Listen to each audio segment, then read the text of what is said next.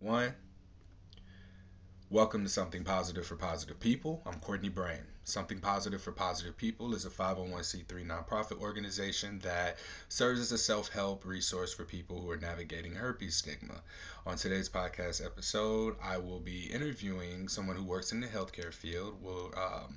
We'll be talking about stigma, and we'll be speaking about that from a variety of angles because I think that when we hear stigma, we have this idea, basically, that comes from the context of how it relates to us. So, this podcast being primarily people living with herpes, right? So, herpes stigma, even from that angle, has a bunch of different types of definitions. One could be stereotyping, one could be just a sense of judgment, one could be that people who have herpes aren't safe to have sex with, or they're not cautious with their partners. And what Kimberly here is going to be doing with us here is just like guiding us through, not guiding us through, but just talking about stigma. It's just like an open discussion, really, about stigma. And I'll start with the question, what is stigma and how do you see it in your workplace? Of course, after you've had the opportunity to introduce yourself. But yeah, overall, this series of podcast episodes here and the notes that I'm taking is me just collecting information to be able to speak to the healthcare field on behalf of the people who I've served from the patient perspective, and be able to navigate the communication in a way that can um, maximize the efficiency of which a patient is approaching a provider and a provider a patient. So, just to give you a little background, this started because one day I was in a Planned Parenthood and I saw two statistics, and I don't remember which was which, but 72% of patients don't initiate conversations about sex with their provider, and then 68% of providers don't initiate conversations about sex with their patient. And it could be the other way around, but I remember those two numbers, those two statements, and I wish I would have taken a picture. But that got me thinking, just over the last 6 years interviewing people. What I've found is that there's some discomfort about not herpes, not STIs, but there's discomfort with talking about sex. And that just isn't from a provider perspective, but it's also the patient perspective. So, I met you at the ISWISH conference in St. Louis in early March. ISWISH is the International Society for the Study of Women's Sexual Health. You got it. Yes. All right. I'm going to dial back on my talking now, and I'm going to ask you to just introduce yourself with your title, how long you've been in the field, and then we can start with that question, what is stigma? Excellent. Thank you so much for inviting me on to your very cool and very informative program. I looked into you. I know what you do. It's very cool. My name is Kimberly Resnick Anderson, and I am a certified sex therapist. I am a licensed clinical social worker, and I am an assistant clinical professor of psychiatry at UCLA David Geffen School of Medicine. In my role as the assistant professor, I teach medical students how to speak with patients about sexual issues. So you are preaching to the choir today. I've been a sex therapist for 30 years, since the early 90s. And one of my consistent missions has been to destigmatize and depathologize sexuality in general, help couples talk about it in their relationships, help individuals understand it better internally, and primarily to help physicians initiate conversations about a wide range of sexual health topics with patients, because there's lots of research suggesting that patients want to talk about sex with their doctors, but that doctors are uncomfortable for a wide variety of reasons. If you're interested, I can list some of them. Yeah, yeah, let's hear some of those. Okay, so when surveyed, there have been studies done on this. When surveyed, the number one reason doctors state for not discussing sexuality with patients is that they don't have time. So I call bullshit on that, but that's consistently the number one complaint. Another common explanation from doctors about why they don't bring up sexual issues is because A, they either don't think it's relevant, they don't think it's important, or they don't believe that very many of their patients are going to endorse having a sexual health concern, none of which are true. They also claim that um, they don't want to offend anyone. In case someone is offended or uncomfortable, they're worried that it may come across as creepy. They worry that they may get aroused, especially male doctors, especially young male doctors. They worry if they start asking questions about sexual health that they might, for example, get an erection. They worry about arousing their patient. They worry about being accused of sexual harassment or inappropriate sexual behavior. Given today's climate, a lot of doctors say, I don't want to say anything about sex because I don't want one of my female patients to, accuse me of being sexually inappropriate. Can I? Um, that is very interesting to me. And what's interesting here is because I work as a male urological teaching associate at Oregon Health and Sciences University, and I teach medical students to give genital exams. And I don't have medical experience, but I have people experience. You have, yeah. And I recognize that a big part of that job is really just not being creepy. So I'm like standing there, I lift my gown up, and I'm like touching my penis, palpating my penis, manipulating my penis in a way that it's clinical. It's not sexual. The That's right. context isn't That's right. sexual, so I find it easy for me to do that job.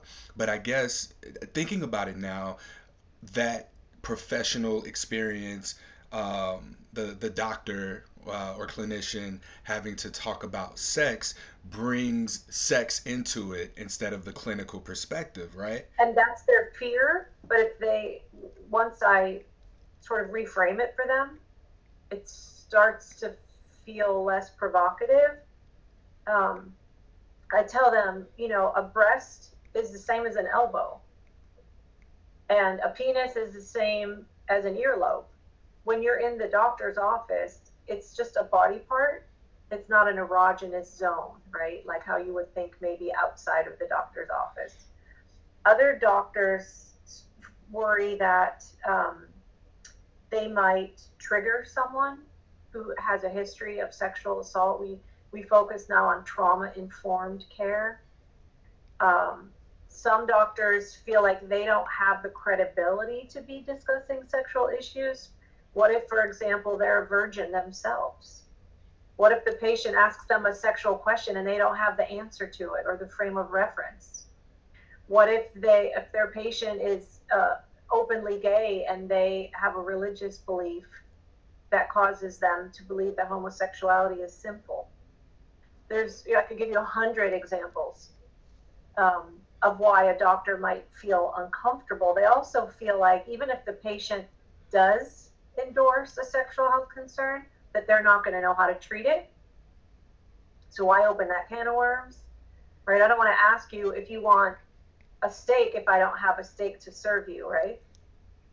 And a lot of them feel like even if they ask and a patient does confirm or identify a sexual health concern, that not only will they not know how to treat it, but that there's no treatment available because they're not up to date on all the innovations in sexual medicine, of which there are many. We could have a whole nother show about that. So there's a lot of reasons why doctors are reticent to go there. Also, they don't receive proper sexual medicine training in their medical school experiences. So I am an advocate of incorporating sexual health curriculum into graduate medical education, and I've had to fight tooth and nail just to get a couple of hours with the students, and the students can't get enough of it.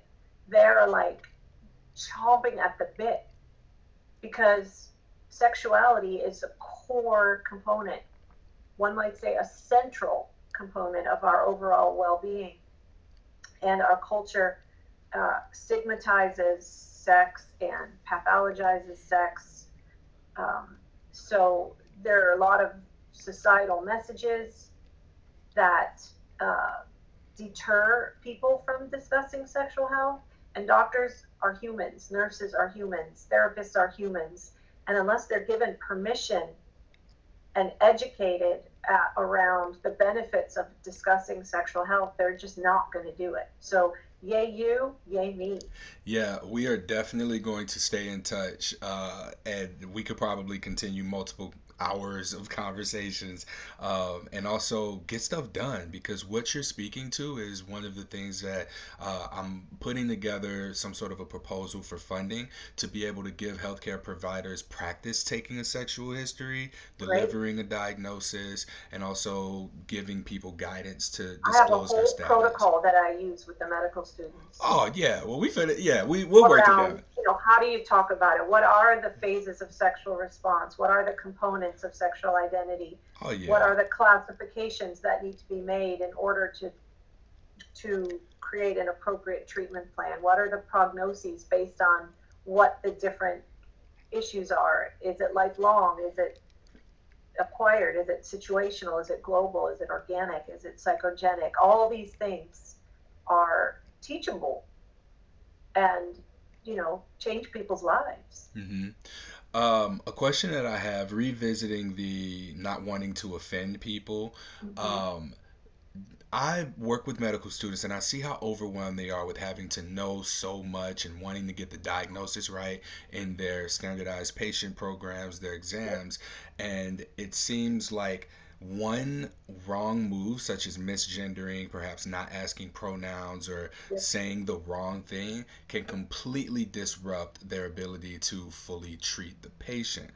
So, what is the balance between us as patients, asking provider to be able to treat us and then also expect them to have this high standard of social awareness of doing something as little as introducing themselves by their pronouns or asking a history taking question in a way that is politically correct versus what might be just the quickest and most simple way of getting the information. I think that's the dilemma. I think that's why healthcare providers avoid it. They don't want to go there. They don't want to risk offending someone. They don't want to step on a landmine that they might not be able to survive. So it's easier to just ask about the symptoms that are bringing them in, right? Um, yeah, and I think we can't blame doctors who haven't received proper training. This is not innate or intuitive, especially in our culture, which is such a sex negative, pathologizing culture when it comes to sexuality. Our Puritan roots still loom high. Um, and, if a doctor doesn't know what the phases of sexual response are or what phase of sexual response Viagra treats, right? I see doctors who prescribe Viagra for premature ejaculation when Viagra is, it affects the arousal phase, right? It's a vascular, right? It brings blood flow. Um, so you can't expect a doctor to know if they haven't been trained or received appropriate sex education. And as I said, doctors get very little sexual health training in medical school and residency. Even doctors who specialize in fields that you would think would provide a lot of sexual health material, like a urologist, right? You work in that area, OB-GYNs, primary care. Um, I worked at a hospital system in the Midwest before moving to California. And I went and introduced myself to the chief of urology and said, I wanted to let you know I'm here, I'm available. I ran a center for sexual health at a hospital in the behavioral health division. And he said, "Why would my patients need a sex therapist?" And he was serious as a heart attack, Courtney. He looked at me like I had three eyeballs. And he was like, "Why would my urology patients need a sex therapist?" And I was like, wow, I have some serious work to do, you know? Hmm. Ended up eventually incorporating sexual medicine training into urology residency, into OB-GYN residency, into psychiatry residency. But you name an area of medicine, cardiology, neurology, I mean, you pick one, oncology, there's a component that will strongly correlate to sexual health and function. Hmm. Oh, I was looking around for my water bottle. I didn't mean to make you stop. I was Oh, like, no "Where's my worries. water?" I didn't know if someone was at your door or Well, no, something. no, No we're worries. good. I do have a question. So you brought up sex negativity, which I find to be an interesting wording because one of the things that I've seen is that I don't think we live in necessarily a sex negative society, but more of a sex avoidant society. Okay. For instance, when you went to the chief of urology and you wanted to talk to him about sex therapy, he's like, "Well, why do we need sex therapy?" It's not that to me isn't necessarily negativity. That's more of an avoidance of like I may, hear you. maybe not realizing the connectedness of sexuality and in that in his world, like he Yep. just may be avoiding of it altogether and looking at what you mentioned about fear of arousal or fear of sexual harassment, and this was a male we're talking about here too. So could this have been just his avoidance of saying the wrong thing or offending someone or getting aroused or arousing a patient? 100%. I think there is avoidance. I also think there is negative. Excuse me. I also think there is negativity. I think it's getting better, and we've come a long way, but we have a long way to go. I Okay. mean, the way parents talk or don't talk about sex with their children, the way parents respond if they find their children exploring their own bodies, right? That's dirty. Wash your hands, you know, pray to God for forgiveness. Those are overtly negative messages. That's not avoidant. That's straight up shame. And I hear every day in, day out, 30 years, stories, memories of kids receiving these sort of, overtly negative messages around natural, healthy exploration. Hmm. Hmm. All right, so now we're getting into a territory that I didn't think we'd go into, but now I'm curious about exploring. How much of the sex avoidance, sex negativity is on our education versus our home environment versus our experience? That's a great question. They're all significantly informative and impactful. In fact, if you were here with me in my office, I could point you to a whiteboard that I have where I literally draw this out. I talk about the biological barriers, the social barriers, and the psychological barriers that can undermine one's sense of sexual self esteem, desire, ability to have an orgasm, ability to become aroused, ability to feel satisfied, You and you said all you said biological, social, and what was the third one? psychological. Psychological. Okay, sorry about that. No worries.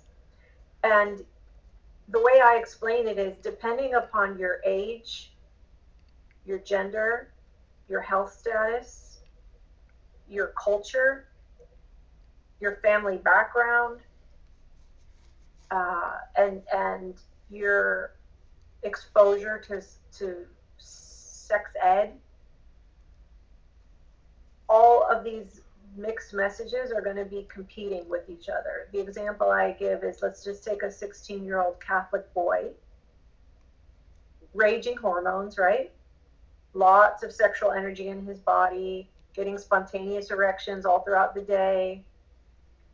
But he's taught by his parents and by the teachers at his school who are nuns that having sex outside of marriage is a sin. That masturbation is a sin because you're wasting potential eternal souls, right? You're spilling your seed. And so, what is he going to do? He has to make a decision. He has to reconcile. Is he going to give in to his sexual impulses and then be afraid that he's going to go to hell? Or is he going to honor the beliefs, the religious teachings, the messages that he's getting and be, irritable and grumpy because he has no sexual outlet? So I could give you 10,000 different scenarios where these different facets of sexual messaging, these different components are going to compete with each other and cause conflict, Mm-hmm. right? What if you believe that it's your duty to have sex with your spouse, but you have sexual pain? What if you don't trust your spouse, um, but if you don't have sex with them, they're going to leave you and you're financially dependent on them? I mean, I can give you thousands of examples of how we have to make choices every day about our sexual values and expectations of our partner and the inputs, the messages that imprinted our notions about sex. Mm-hmm. It gets very confusing and very complicated. And that's what I do. I unpack that with people Okay. and help them sort of make peace with their own sexual story, understand their sexual development, what were the positive and negative influences on their sexuality and their sexual development, and help them find some peace and release shame if they have uh, an orientation that they are uncomfortable about, or a kink, or some kind of fetish, or whatever it may be. I help them sort of make friends with the reality of their arousal template. Okay. So you answered a question I was going to ask, which was about what you do as a sex therapist. So that was super useful. And I want to move forward with talking more about the kink and fetishes and the BDSM community, non monogamy community, and some of what I believe those communities, what we can learn from those communities and apply Mm, in general. But love it. before we get there, I would like to know that based on biological, social, and psychological means of wow, I didn't write down the. So I wrote those three things down and like Okay. was wrote stars, but We um, could just call them influences. influences, perfect. So of these three influences, where would probably the most useful and effective intervention need to take place, biologically, socially, or psychologically, in order for us to have an impact on the bigger picture of how sex is seen between the patient and provider? It's all of them. It's a synergistic, holistic uh, package. It depends on the person. It depends on their health, their age, their gender, their values, their sexual preferences. So there's a lot of social stigma for someone who engages in what one might consider an unconventional sexual lifestyle. There's internal psychological or emotional feelings about it. There's secrets. There's, nobody can know this about me. There's shame. Why can't I just get an erection through normal means? Why do I have to, have a shoe involved, or a diaper, or, a whip? They feel sometimes like freaks, sometimes The good kind of broken. freak, or you mean like because I'm hearing freak and I think about that in two different ways. Right. So there's fly your freak flag proudly, freaky in the bedroom with a positive connotation. But those aren't the people coming for counsel with me. It's the people who feel like freaks in society, who feel different, who feel stigmatized or marginalized or pathologized.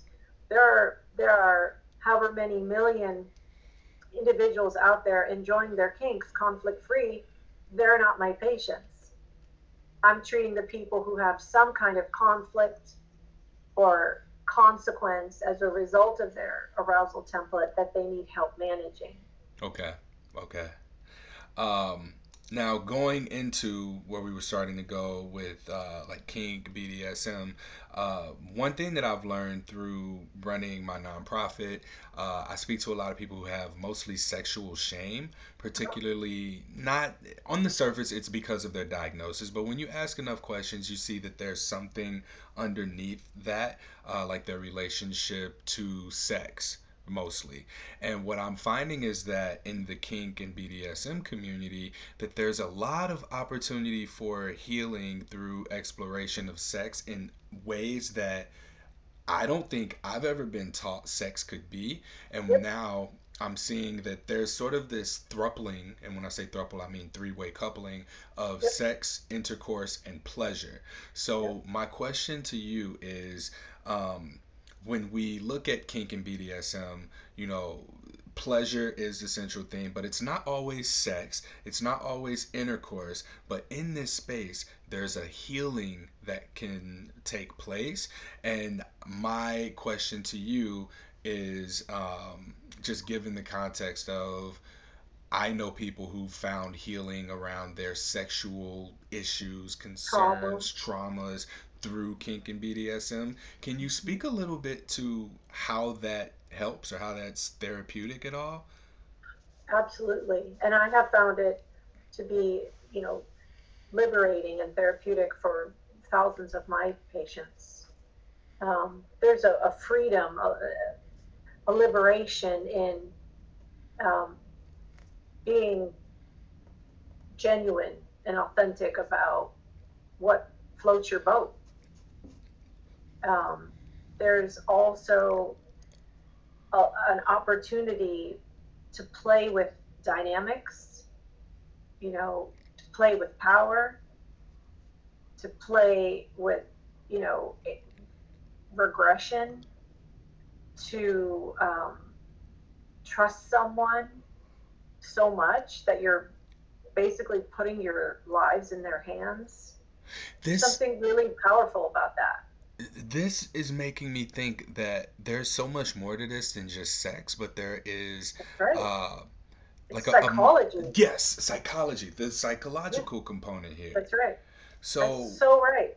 I treat a lot of sex workers. I treat a lot of men who frequent sex workers, who go to, you know, uh, dominatrices, um, and they don't even need to have an orgasm to feel a powerful release, because it's about the relationship and um, sort of releasing aspects of your identity. It doesn't have to be even overtly sexual. I think a lot of people imagine there's lots of overt sexual activity going on. Sometimes it's just um, presence. presence, attunement is what I call it. What is I have a case. attunement? Attunement is when another person is aware of your mental state and emotional needs in a way that is intuitive and extremely protective and restorative. Okay. The way a mother attunes to an infant. Thank you. Thank you for that explanation. Yeah, Okay. I treat a man who pays a woman to tie him in a chair and leave him facing the corner, and she leaves the room. and he sits and stares at the wall, and he weeps because it's so powerful. Mm. And so these are the kinds of things I can see why doctors might be uncomfortable with how sex, it's actually intercourse. When they ask about sex, they're really asking about intercourse because Which is once we, not the point. yeah. And then once we get further into it, we get into sex and sexuality and that more all encompassing aspect of identity. And then we get into pleasure. So, this man being tied up, facing a corner in a chair, and then left alone, who's weeping, that could be way more than this doctor signed up for. Uh, Absolutely. And I don't expect doctors to be sex therapists or even therapists, but I do expect them to be able to ask the basic questions, and I can tell you what those are if you yeah, want to what know. are some of them? You don't have to give Um, them all to me, but what are some yeah, of those questions? I want them to be able to ask the basic questions to assess whether or not a referral to a therapist or a sex therapist is indicated. I don't expect them to be the sex therapist. I expect them to provide access to or make a referral to someone who can address a patient's sexual health concerns in a productive and professional way. So there are, when doctors do ask about sex, Courtney, they tend to ask about two things: contraception and safe sex, or risk for STIs. That's it. That's all they ask. Occasionally they'll say, who do you have sex with, men, women, or both? That's like an upgrade. Sex is more than contraception and risk. What about satisfaction? What about, are you comfortable with the amount of libido that you have? Do you trust that you're responding in the way that you want or that you should be? Um, are you able to feel satisfied, you know, with, are you having orgasms that feel good? Are you not having orgasms? Do you want to be having orgasms and you're not, right? Do you have any conflict about any of your erotic interests or fantasies? These are the questions that are important to patients. And, there are not a lot of doctors asking these questions. Hmm. And patients wouldn't know to bring these kinds of things up, right? So They is would there not, is there because, anything that yeah, we can give to patients who might hear this and think, I actually am having trouble in the bedroom. I don't know how to communicate it, but I want to initiate this conversation. Who should they talk to, and what do you recommend they do to start that conversation? well, it's the doctor's responsibility to bring it up. The onus shouldn't be on the patient. But often the onus is on the patient because the doctors don't bring it up. So something simple a doctor could do is just open the door to a conversation about sex. Do you have any sexual health concerns? And if the patient says, no, I'm good, okay, at least they know that it's discussable. I have a quote on my wall. It says, what's mentionable is manageable. It's my very favorite quote. It was actually a quote from Fred Rogers, Mr. Rogers' Neighborhood. Um, what's mentionable is manageable. So patients don't bring it up because they can tell that doctors are uncomfortable or don't care, or they don't trust that the doctor would know what to do with it or be willing to have the conversation. So just setting a precedent and saying, hey, do you have any sexual health concerns? If you ever do, let me know. They're sending a message. This is mentionable in this room. Hmm. But a lot of doctors don't and won't, and so it does become the burden of the patient to bring it up, and that's not an easy thing to do. Now, we talk about concerns. If you have any sexual health concerns, when I hear that from the patient perspective, I'm Mhm, thinking, oh, I don't have any STDs. I don't have any mhm. burning when I pee. Uh-huh. We don't think about our pleasure, our Right. pain. We immediately just go there. So, what else can we be thinking about in addition to STIs or pain when a doctor does initiate a conversation about sex? Like, how can we Function. function? Function. Okay. How are you comfortable with your, with your erections? Do you feel like your erections are your erections firm enough for penetration? Do you have trouble getting or maintaining an erection?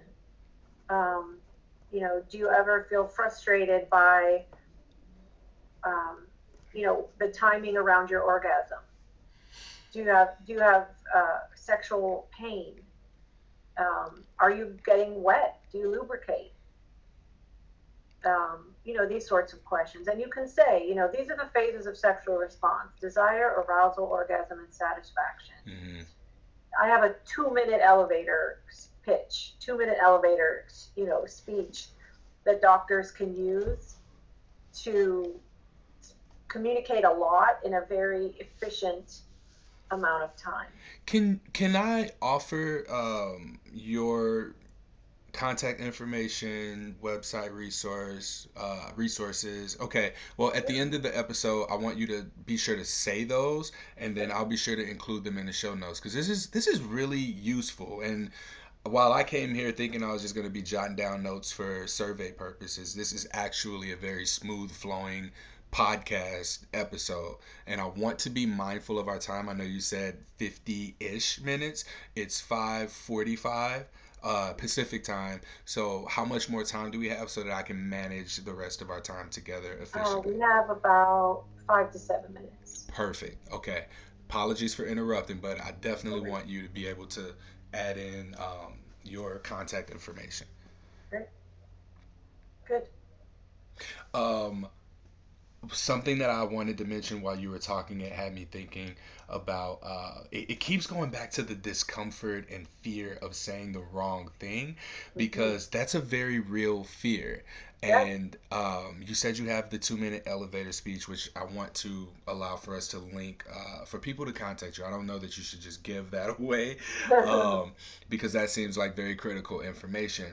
But uh, saying things in a way, or how do we like feel out for a patient's receptiveness to being asked things about self lubricating?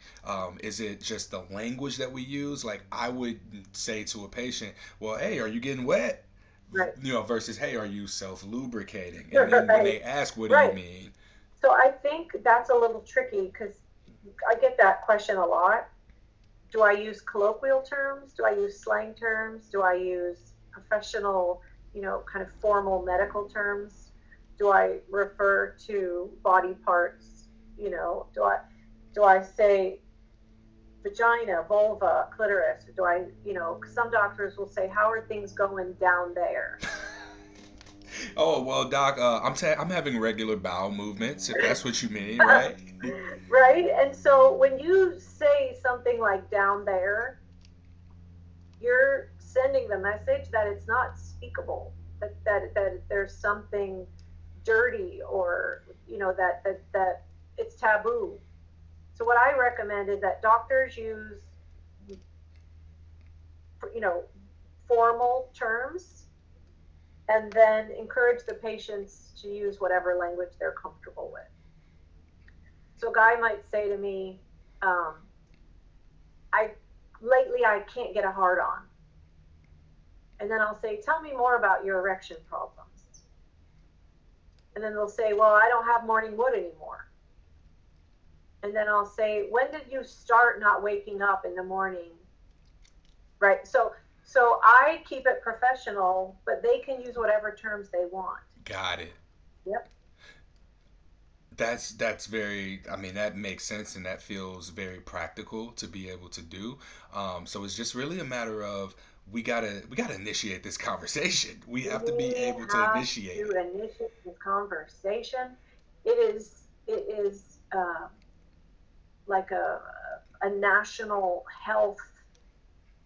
Our sexual health impacts our mood, our anxiety, our pain level, quality of our sleep, the quality of our relationships, our overall self esteem. I somewhat specialize. I have a lot of specific interest areas, but one of the things I enjoy, excuse me, one of the things I really enjoy treating are sexless marriages or sexless relationships. And you'd be surprised how many couples there are who have no sexual life, no shared sexual life. And they don't know how to talk about it, they know how to bring it up. I'm so sorry I just did that, but I got excited because I'd had an interview right before speaking to you with a woman who's been celibate in a marriage for the last 10 years. The Yep, first 2 years they tried to have sex, but then she yep, caught him having sex with men, and yep. then that was what made her realize what was going on. And this relationship, the marriage, went on for 10 years after that, and then when she found out he was having sex with women, he was finding women on Craigslist and all kinds of ways. She ended up filing for divorce. And now, after that relationship, she's got libido now. She said that she just wasn't sexually active. So I'm thinking about that and I'm like, oh, she should have seen a sex therapist. 100%. But oh, okay, that was it. That was just why I made the face. I mean, y'all should have seen how excited I just was. I pointed, my eyes got big and everything. But it really helps me to have a much better understanding now of what a sex therapist does. And also, so much of what you shared here gives me much more insight of, because I have empathy for the doctors, the clinicians, the healthcare providers that people are seeking out for various aspects of sexual dysfunction. And I'm just like, you know what people are saying, there's got to be more going on here than I had a bad doctor. Yeah, Because what I learned from my last interview with Dr. Lourdes was maybe you shouldn't talk to a family physician in as much detail as you about sex and STIs as you would someone who specializes in or sees exactly. that more. A family Absolutely. care physician doesn't necessarily deal with that often, so there may be a little bit of unexpected feedback Yeah. from that. So here I've learned about um, not only what a sex therapist does, but looking at how sex negativity and avoidance play a role, looking at the dynamic of potential sexual harassment and being offensive and fear of arousal in either direction, and the fact that doctors just don't talk, on the surface, don't talk to patients about sex because of time. Now, knowing that talking about sex will lead to from intercourse to sex to pleasure to sitting in a corner tied up and Mhm. being left in a room, yeah, from that perspective, maybe time can be seen as an excuse, but to understand the underlying reasons for that is really helpful for me moving forward and navigating this conversation further. And we looks like we've got like 1 more minute before we're at that 7 minute mark. So Kimberly, I would like for you to please let me know how people can find you, connect with you, find your work. You did mention before we started that you have a podcast. I want you to be able to tell me about that as well. And you and I are going to be in touch. I look forward to that. We are definitely uh, have a lot of shared goals. Oh no, no, I So, want that contact info. Oh, I thought you were I thought that was your exit. no, no, I'm happy to talk about how people can get a hold of me. Yeah. I have a website. It's just my name, KimberlyResnickanderson.com. Can you spell that for me? Sure. It's KimberlyResnick, and then Anderson, Anderson.com. My website has lots of free content. I have a sex IQ quiz people can take on there. People love quizzes. I have a bunch of videos. I have blogs. I have a link to my podcast. My podcast is called Sex Savvy, SAVVY, and I have 26 episodes that explore a wide range of sexual health concerns. Um, I offer free 15-minute phone consultations so people can call at 818 334 5811, or they can contact me through my website, KimberlyResnickanderson.com. There's a box to send an inquiry, and then I respond. So yeah, I'd love to talk again and see what we can do together, how we can collaborate to help both patients and healthcare providers. Thank you so much, Kimberly. I'm very thrilled to have met you and for us to have been able to make this work, especially so soon. Thank you for your time. Thank you for sharing your knowledge, your expertise, your experience. And yeah, we'll be in contact soon. That was great. Thanks for coming up to me at the conference and introducing yourself. Oh, for sure. I got to be outgoing in this field. Closed mouths do not get fed. Thanks again. I'll talk to you soon. All right. Thank you. Okay, you're welcome. Bye. That concludes this episode of Something Positive for Positive People. Please like, rate, review, share, subscribe to, and of course, donate to this organization. If you found this podcast to be valuable and you are connected to anybody who can use this information, please share it with them. This wasn't herpes specific, so y'all can share this podcast episode. I know, there's some hesitance because of stigma, maybe not wanting people to see you affiliated with a herpes related organization or resource, but this is really useful. Like, this is beyond herpes. This is more into sex and sexuality and our overall health. And like we just talked about, we always say sexual health is mental health. And here we have our sexual well being linked to our psychology. So you got that to run with if anybody start questioning you about why you listening to this podcast. All right. I hope that y'all continue to support the show, continue to listen, and yeah, I will catch y'all on the other side. Kimberly's contact information will be linked in the show notes. If you are someone who wants to reach out, she's offering those 15-minute free calls to just get an idea of what you might need, and who knows, like you might be able to change some things that you didn't even know were issues for yourself. So I encourage you to check that out. Check out her website, KimberlyResnickanderson.com. And I will see y'all on the next episode.